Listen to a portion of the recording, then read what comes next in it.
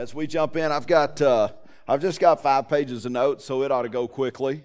All right, we've got to catch up from the last 3 weeks, and so we've just got it stacked upon us. But I'm glad you're here this morning. Would you join me in a word of prayer? Father God, I thank you, Lord, for these men. I thank you for bringing us here this morning. Father, teach us what it means to be builders. Lord, people who see and build for others, and Lord, men who most importantly build for you. Lord, we love you and we thank you for the opportunity to hear your word this morning. In Jesus' name, amen. You know, as we jump in today, I'll be talking about God builds with sons and the importance of understanding the difference between sonship and slavery, because some of us grew up in denominations and churches that you felt more like a slave than you did a son. And there's a difference. There's a big difference, because sons have inheritances. Slaves simply work for wages. And the wages of sin are what? Death. And that's the danger, is that if we grew up with a slave mentality, then we grew up thinking that, if I do wrong and don't repent, then what happens is I'm condemned. And I don't know if you grew up that way, but I actually grew up with a huge conscience. I mean, a conscience that told me if I sinned and I did not repent of that sin, then, and it wasn't that I necessarily heard it from the pulpit taught in that specific way. It's that when it came across to me, or how it came across to me, was that way, that if I did not repent for that specific sin, if I said a bad word, guess what? I was condemned to go to hell. If I didn't say my prayers at night before I went to bed, then I was condemned. And so I was always trying to work my way out. I never felt like I was in. And I don't know if that's ever been you. It's not that Jesus wasn't enough. I think I understood atonement from the time I was very young. I knew that I needed Jesus. I knew the importance of Jesus, but I still struggled with sonship. And it's over the past handful of years, really, the past 10, 12 years. A book out there that helped me really understand this was one written by Steve McVey. It's called Beyond an Angry God. And that's a great book, by the way, if you like to read. That's a book that'll rock your foundation in a lot of ways. And it teaches on the grace of God and the importance of the grace of God. But today I want to talk to you not just about the grace of God, but that we are to approach the throne of grace with confidence in Jesus Christ, because we are sons and we don't live in a slave mentality. You know, it's hard to build when you're a slave. You only build what you're told to build. But it's easy to build when you're a son, because you have the freedom to think and imagine, because you have an inheritance. And that's another difference. But we'll get through all of that. I started here with a quote from John D. Rockefeller. He said, "I had no ambition to make a fortune. Mere money-making has never been my goal. I had an ambition to build." If you don't know who he was an oil tycoon back in the 19th century, well, on into the 20th century, and just really got accused of cornering the market there, making millions upon millions. And of course, most of you probably know who Rockefeller was. And it's interesting to me that he never set out to make money. He set out to build.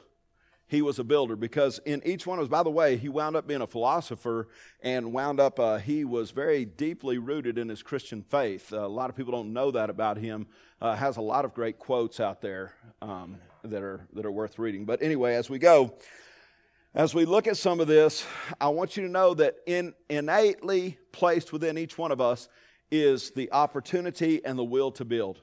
Probably when you were young, you liked to play with Legos. We didn't have Legos. We had these little wooden things that were cut out.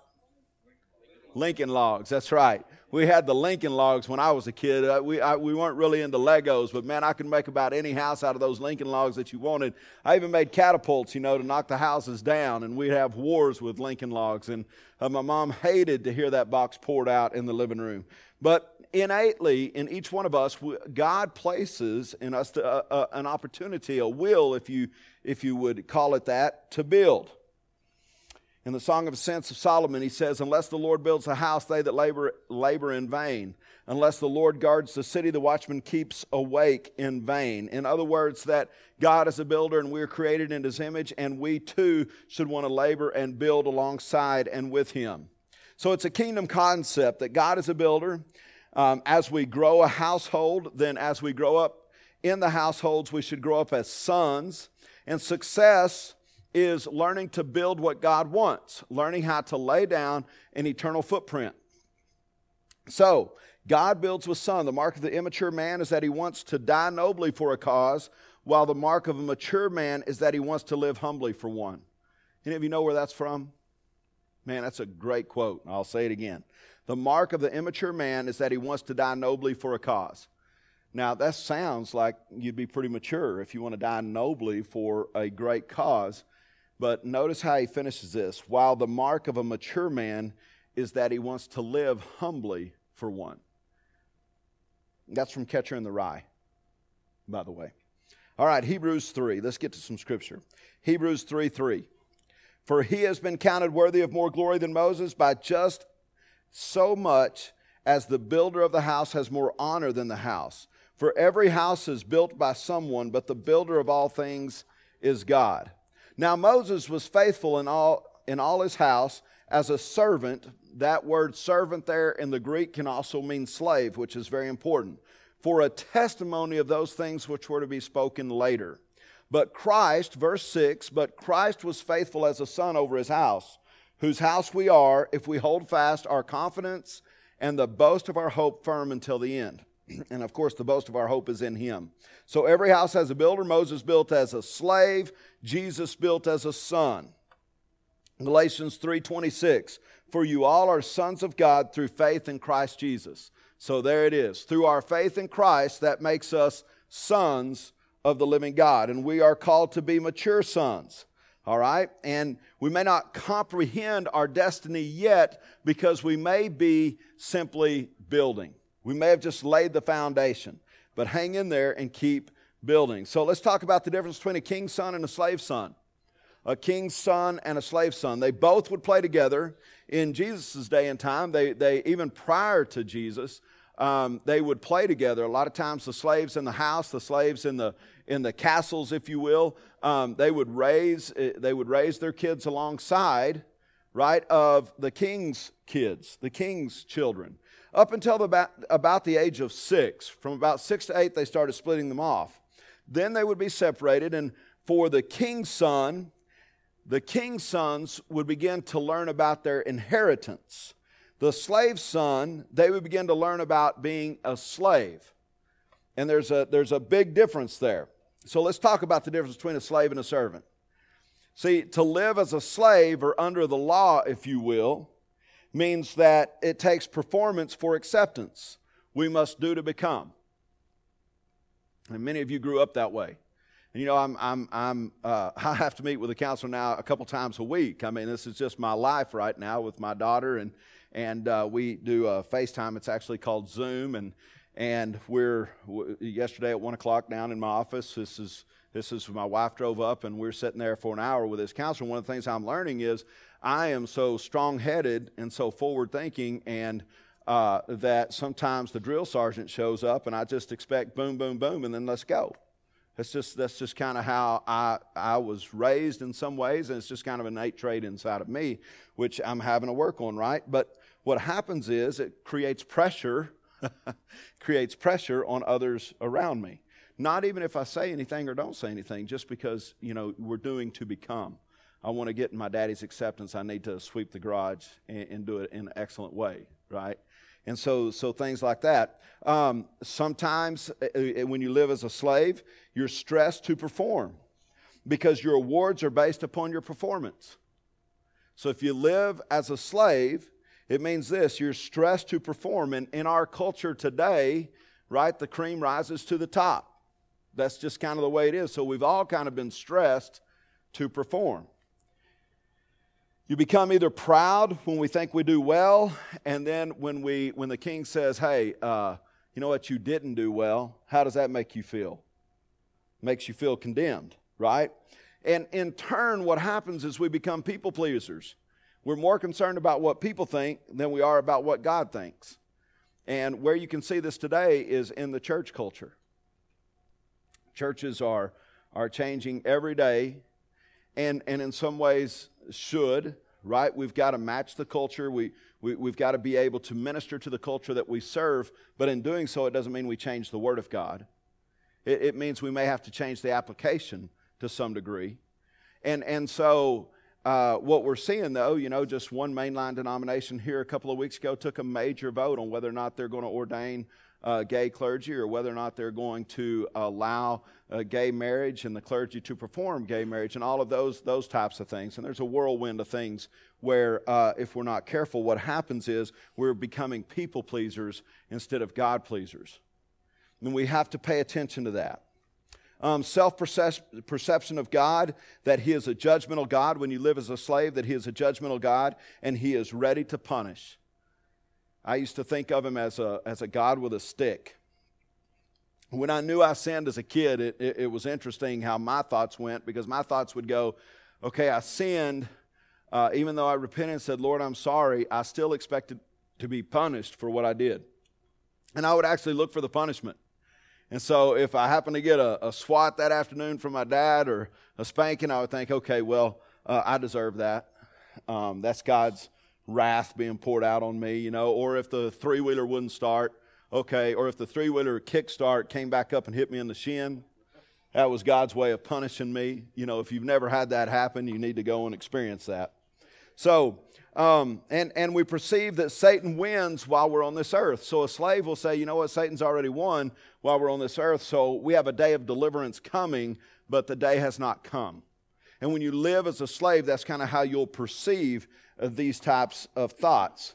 Now, the neat thing about being sons of God instead of slaves of God is this, that we receive a new birth in Christ. You remember Nicodemus and the story of Nicodemus when Jesus and Nicodemus are speaking. Now, Nicodemus he's a liaison between the Roman government and between the Hebrew people. And his goal, what they wanted him to do, he would receive a nice paycheck if he would keep the Hebrews calm, if he would keep them in order, if he took care of all the insurrectionists so the Romans didn't have to, if he would report fairly and commonly to the Romans, then that was his job. And so Nicodemus was a very prominent man among the Hebrews. I just want you to know this. He approaches Jesus at night, and he comes at night because he knows that there's something different about Jesus. As a matter of fact, he calls him Rabbi, if you remember the story. And I just kind of got to blow through this story so that you can kind of see this. And they get into a conversation, and eventually Jesus says, unless a man be born again, he cannot enter the kingdom of heaven. And Nicodemus says, well, how can a man be born again? Can he not enter his mother's womb a second time? And when he finishes that conversation, Jesus goes on to explain what born again is. Now, if we are born unto God, then what does that do? That makes us sons of God. So what he's talking about is, I'm about to take you from a slave identity over here to a sonship, which is so important that we see what Jesus is talking about. So, sons, they uphold the family's name. They represent the family name well. They no longer do to become, but they do because it's who they are. It is this innate trait. Now, I'm born of God. God is a builder. And so I'm not just thinking about myself. I'm thinking about how and where can I build with God. They are no longer seeking acceptance because they have confidence as a child of God. Isn't it fun to watch children who have just a ton of confidence? I mean, sometimes we call them spoiled brats, right? And sometimes they are.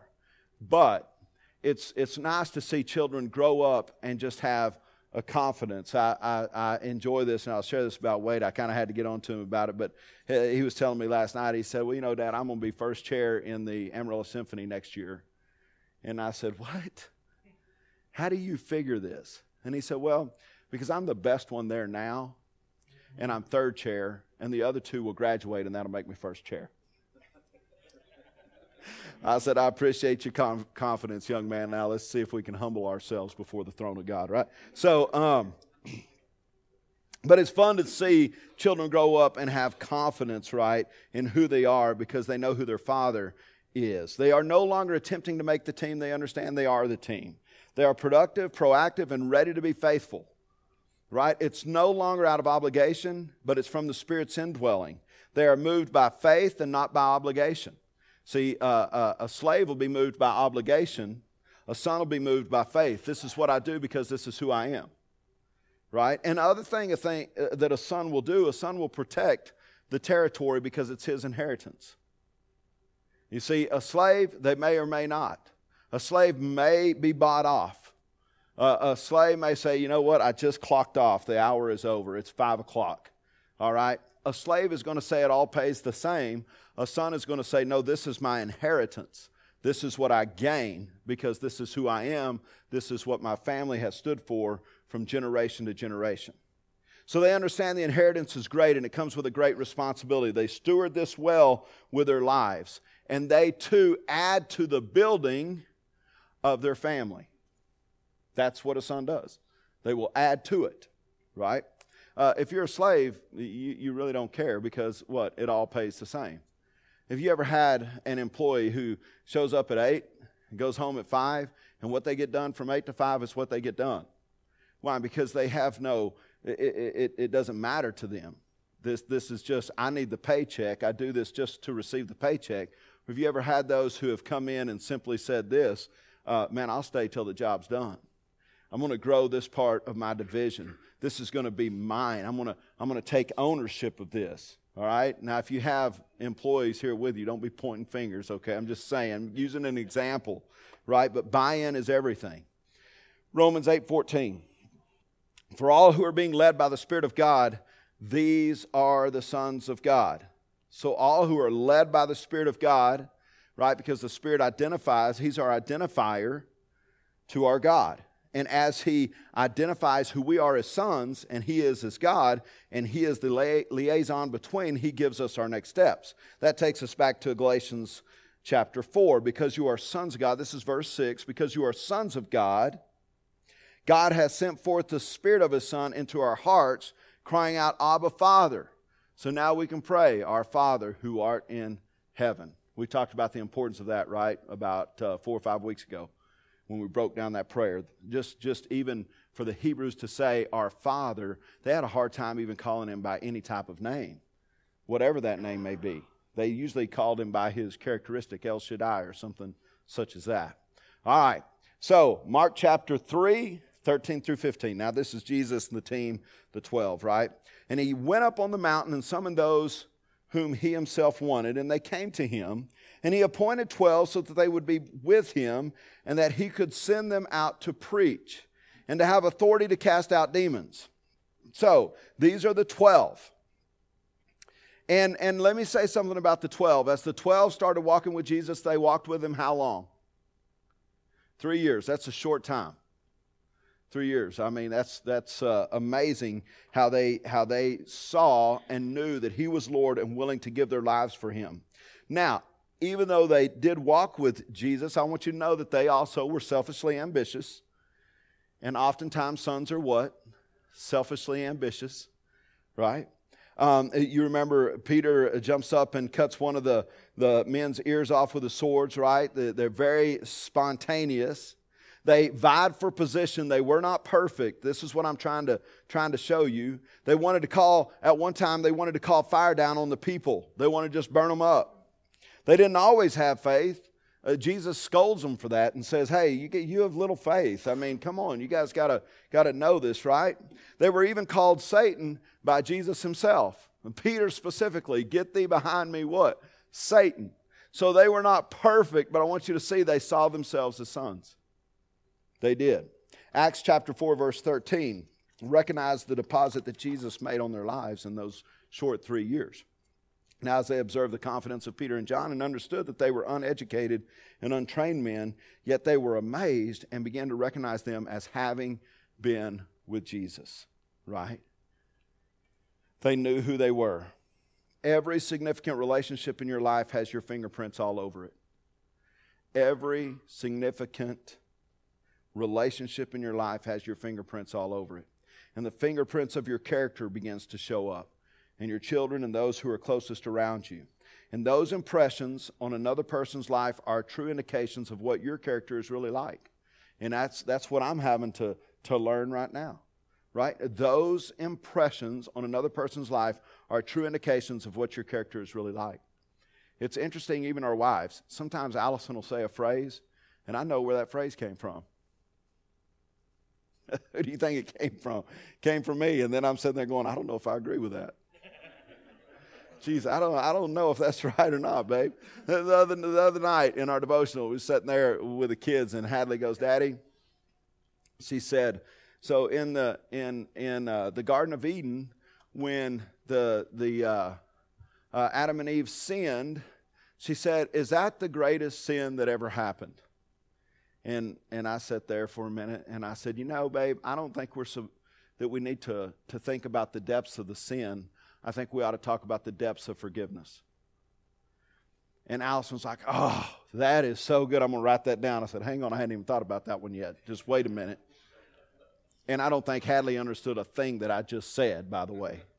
Right? That's just Daddy talking. But it's interesting because those who are closest to us have our fingerprints all over them.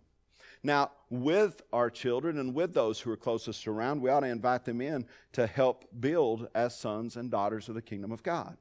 So, characteristics of sons who build. Let me just give you some characteristics. Now, I'm going to blow through these because we got to move quickly, and you've got some good questions in front of you this morning.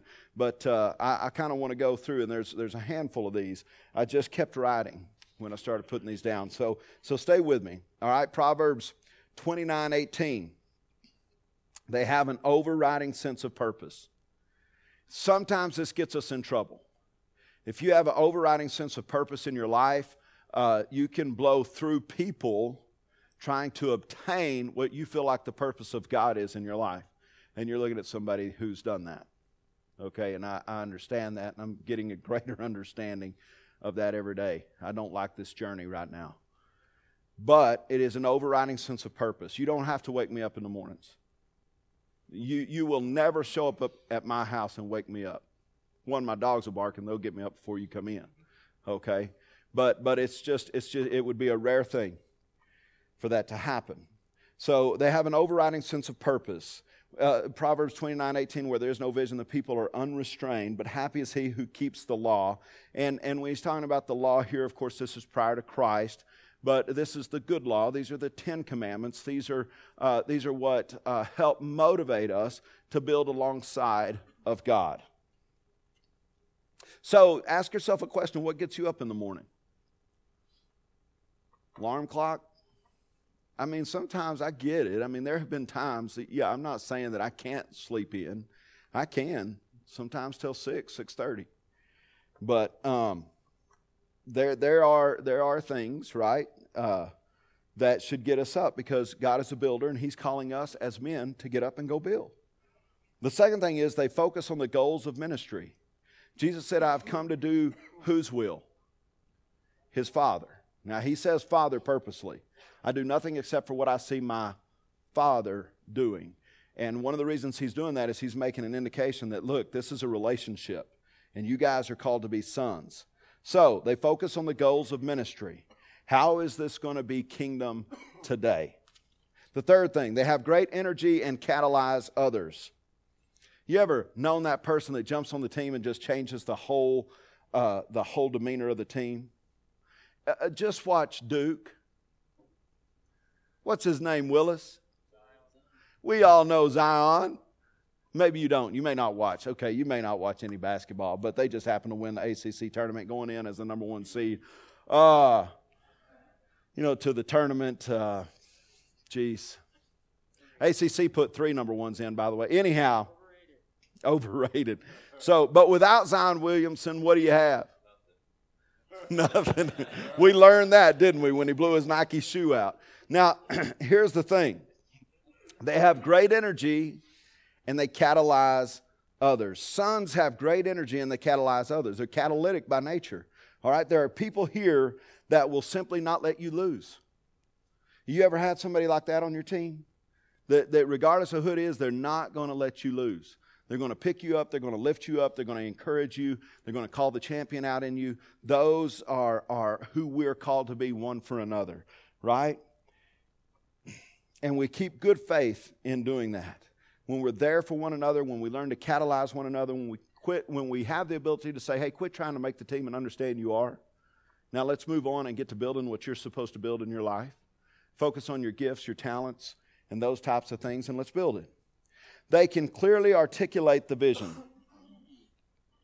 Builders have to know one thing. They have to know several, but they've got to be able to read the blueprints. They have to be able to see the schematics. They have to know that, hey, we may have to change this. Interesting, I told our transition team Sunday afternoon, I said, guys, when the building was built at Wolforth, just prior to me getting there, about 2 years before I got there, the architect sold all these plans and they built this building. Now, isn't it interesting? It was called a church, and the first funeral they had there wasn't a door one that they could fit the casket through. That's a problem, especially on the day of the funeral. It's a big problem. So why do I share that? Here's why. Because we should be able to articulate the vision. We should be able to see what's before us. And we should be able to invite others into that vision, right? Learn to clearly articulate the vision. The pastor's class Sunday afternoon, I was teaching on the importance, why I go over this time and time again. Because you guys need to be able to articulate the vision of what the church is doing. That helps us all build together. The fifth thing, they understand the commitment and its cost. They understand the commitment. Sons will understand the commitment and the cost. You know why? Because they've seen what their fathers have been through to get them where they are.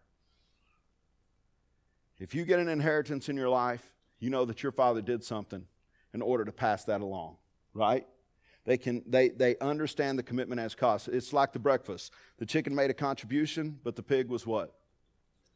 He was committed, right? Sixth thing, they have developed character and integrity. So character and integrity is what builds trust with others. Sometimes your character and your integrity will offer you the opportunity to talk to another son in the spirit and willingness of truth, right, to correct. And because of your character and your integrity, they're not going to sit here and argue with you. They're going to say, you know what, I can trust what this guy's saying even in my life, and sometimes that's uncomfortable. So, if you can't be tested, you can't be trusted. The testing of our faith produces endurance. Know something, that during this time that you are developing character and integrity, there is a time where you will be tested. It's like sanctification. We talked about that in the sermon the week before last, but sanctification is that time when you better get ready, because there are going to be some tests that come your way. And how you do through that test, right, is how much more of an inheritance you shall receive. Here's how I know that, because your faith will be increased. And the currency that moves God is the faith that you have. That's how it works. So, what happened to living by principle? What happened to doing what you say? If the meeting starts at 8, it's not a bad thing to be there at 7:50, right? Listen up, if you want to be successful in creating organizations and venues that millennials would feel comfortable in, the first thing you want to do is create a venue, right, that probably starts on time, that helps them understand that. The second thing I would say is create an environment where they feel loved and where they can see your integrity and your character going before you. I think this is what's happened. We blame the millennials coming up, and then this next gen, is it I's? What is the next gen after millennials? There's a Z, and then there's I can't remember what it's called now. Anyway, look, but we tend to put the blame on them. Here's the thing. They're looking at integrity and character, and they've not seen that in our political world in years. In years. And so we've got to pay attention to ourselves here. You know, most decision-making today is vetted through the filter of either emotion or political correctness. And guys, by the way, that's wrong. You'll never be a son if you can't speak the truth and stand on it. If you got to be politically correct, you can throw it out. You're not a son of the kingdom. I never saw Jesus walking around the earth concerned about whether or not he was politically correct. Matter of fact, it hung him on a cross, right? So the eighth thing I have here, people are centric. They are people-centric, let me say it that way. Most today are self-centered, but we are called to be people. Had a pastor some years ago who told me, he said, Curtis, when the church is really growing, it's growing fast. He was a young man at the time. He was about 26, 27 years old. He said, here's my problem. He said, I'll be talking to somebody, and then somebody over here is waving goodbye. So I leave this person, I go there, this person gets offended, and then this person says I didn't even talk to him, and da-da-da-da. And I was able to just grab him by the shoulder and said, listen, just get this. Ministry is no further than the person standing in front of you. Don't miss that person. All these others can wait. You're trying to run and bounce off this one, and this one. Look at the one that's standing in front of you and deal with that. Right? Because we're people-centric. That's what we're called to be. Number 9, they are strong communicators and they espouse the values of the organization. So it kind of goes back. It's kind of a repeat of what I was talking about, being able to articulate the vision. Right? Strong communicators, they espouse the values of the organization. Our values, Word of God, fruitfulness, maximizing potential, excellence, healthy relationships. Right? Those types of things here that we stand for. And in some ways, know this, your values are always going to be the cost of admission. So if you have an organization that you're a business leader, you've got your values there are the cost of admission. And when someone starts, man, I'm going to tell you something. This is very recent with me. Very close friend of mine bought into a business, wound up being CEO of the business, doing all these things. And what happened is his partner did not espouse the same values. And so what happened when they started to circumvent his values is their values started being associated with who? With him and the company. You got to cut that out. All right? Now, how do we do that in the body of Christ? We go and say, hey, that's not one of our values. That's not how Jesus would have you. That's not walking as a son, right? They understand the team and the power of the team. Of course, Jesus did. I always say this, there are no lone rangers in the kingdom of God, right? These 12 that we talked about earlier, they turned the world upside down because they were a team. They were in communication. And that team just continued to grow. Number 11, they have passion and enthusiasm. This creates an environment where people's potential is maximized and the ministry's capacity is enlarged. Jesus said it this way. He said, zeal for thy house has what? Consumed me. He said, zeal for God's house, because God's house is his inheritance, right? It's in many ways his bride. And so he has a zeal for that. So you ought to have zeal. You ought to have passion and enthusiasm. They use family language. This is ours. This is us. This is team. This is who we are. It's not who I am. This is who we are. They're full of joy and they love their work. This is what I love about having greeters at the door who just love to be greeters. We've had 3 or 4 now over the past few years that have come and said, look, I don't want to be a greeter every other Sunday. I want to be a greeter every Sunday. Right? That's who I am. That's where I want to be. Put me at the doors. Man, that's what you want, right? Inheritance and sons, in their inheritance, they do what needs to be done before they're told. The slaves of this world only do what they are told to do. Sons do it before they're told. They just see that there's a need to be done. They take ownership and they help solve problems. 16. And if you're on 13, I get it. They are ambitious and aggressive, but understand their roles and place in ministry. In other words, ambition and aggressiveness is great, but understand your role. Whatever that role is, work on your gift set. I don't know how many people, when I was at Wolforth, we did specials during the offertory. And so our worship team leader was responsible for listening to those and hearing their heart behind it. I had several come to me and say, I want to do the special next Sunday, for the offertory, because we pass the plates there. We don't do that here, but they pass the plates there. It was interesting because some of you can relate to this. So I'd say, okay, you need to go talk to the worship leader, who was not Allison. All right, we had a real cool team there, a really large stage, and they had an orchestra and a lot of things going on. I say orchestra, they had some of the strings and that type of thing. So I would send them to her, and it was really sad because she wouldn't take them through the funnel. And so sometimes they'd get up there and sing, and guys, they could not sing. They had a lot of gift sets, but you can't put in what God left out. And you know how hard it is to tell somebody that? People are patting her on the back. I can tell you 3, 4, 10 times they come off stage and people clap and, they get excited, and what do they want to do? Yeah, can you put me up there next week? I'll do another one. I got another song I worked up. One time I had a man, this is no joke, I know we need to get out of here, but one time I had a man who wanted me to learn a song on the guitar, and he was going to sing it. I asked his preacher, can he sing? It was at a cowboy church. Yeah, he sung a couple times, Curtis, da-da-da-da. And he wanted to sing that Garth Brooks song, a dream is like a river, ever changing as it flows, and a dreamer is just a vessel. That one, whatever the name of that song is. I will sell my vessel, I think, or something. So I worked for hours picking that on a guitar. Intro, everything.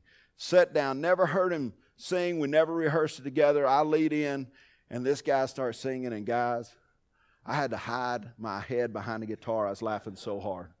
I've never laughed so hard through an offering in all my life. He got so into it, he started kicking the cord, the mic cord, and looking at people out there and singing to them. I just wanted to dig a hole, right, and climb in it. Say, cover me up. But anyway, look, don't try to put in what God left out, right? Just know your role, your place in ministry for the time. And it's not to say that one day you may not get that voice. You may not get that instrumentation. You might, if you have a desire for it, I'm not saying that God's not going to give that to you, but wait till he does. They learn to honor their authority. I believe it's very important that all of us have authorities in our life. Authority helps keep the rough edges from forming. They understand correction and discipline. The power of belief is going to become very important for all of us, that we believe that we work for our Heavenly Father and that we are sons, right? The Scripture is very clear. Do your work as unto who? The Lord. Do your work as unto your Heavenly Father, right? Regardless of what position and where you are today, and he will be responsible for giving you a great inheritance. Sons are full of faith. All things are possible to us because we know and understand the power of believing. Romans 8:19. I love this scripture, and I'm going to end with this. For the anxious longing of the creation waits eagerly for the revealing of the sons of God. It says it this way in the New American Standard Version. It says, all creation is eagerly awaiting for the sons of God to be revealed. And that's you. And that's you. Not the slaves of God, but the sons of God. Let's pray. Father God, I thank you, Lord, for this message. And I just pray, Father, we'll all grow up and be mature sons for your kingdom. In Jesus' name, amen.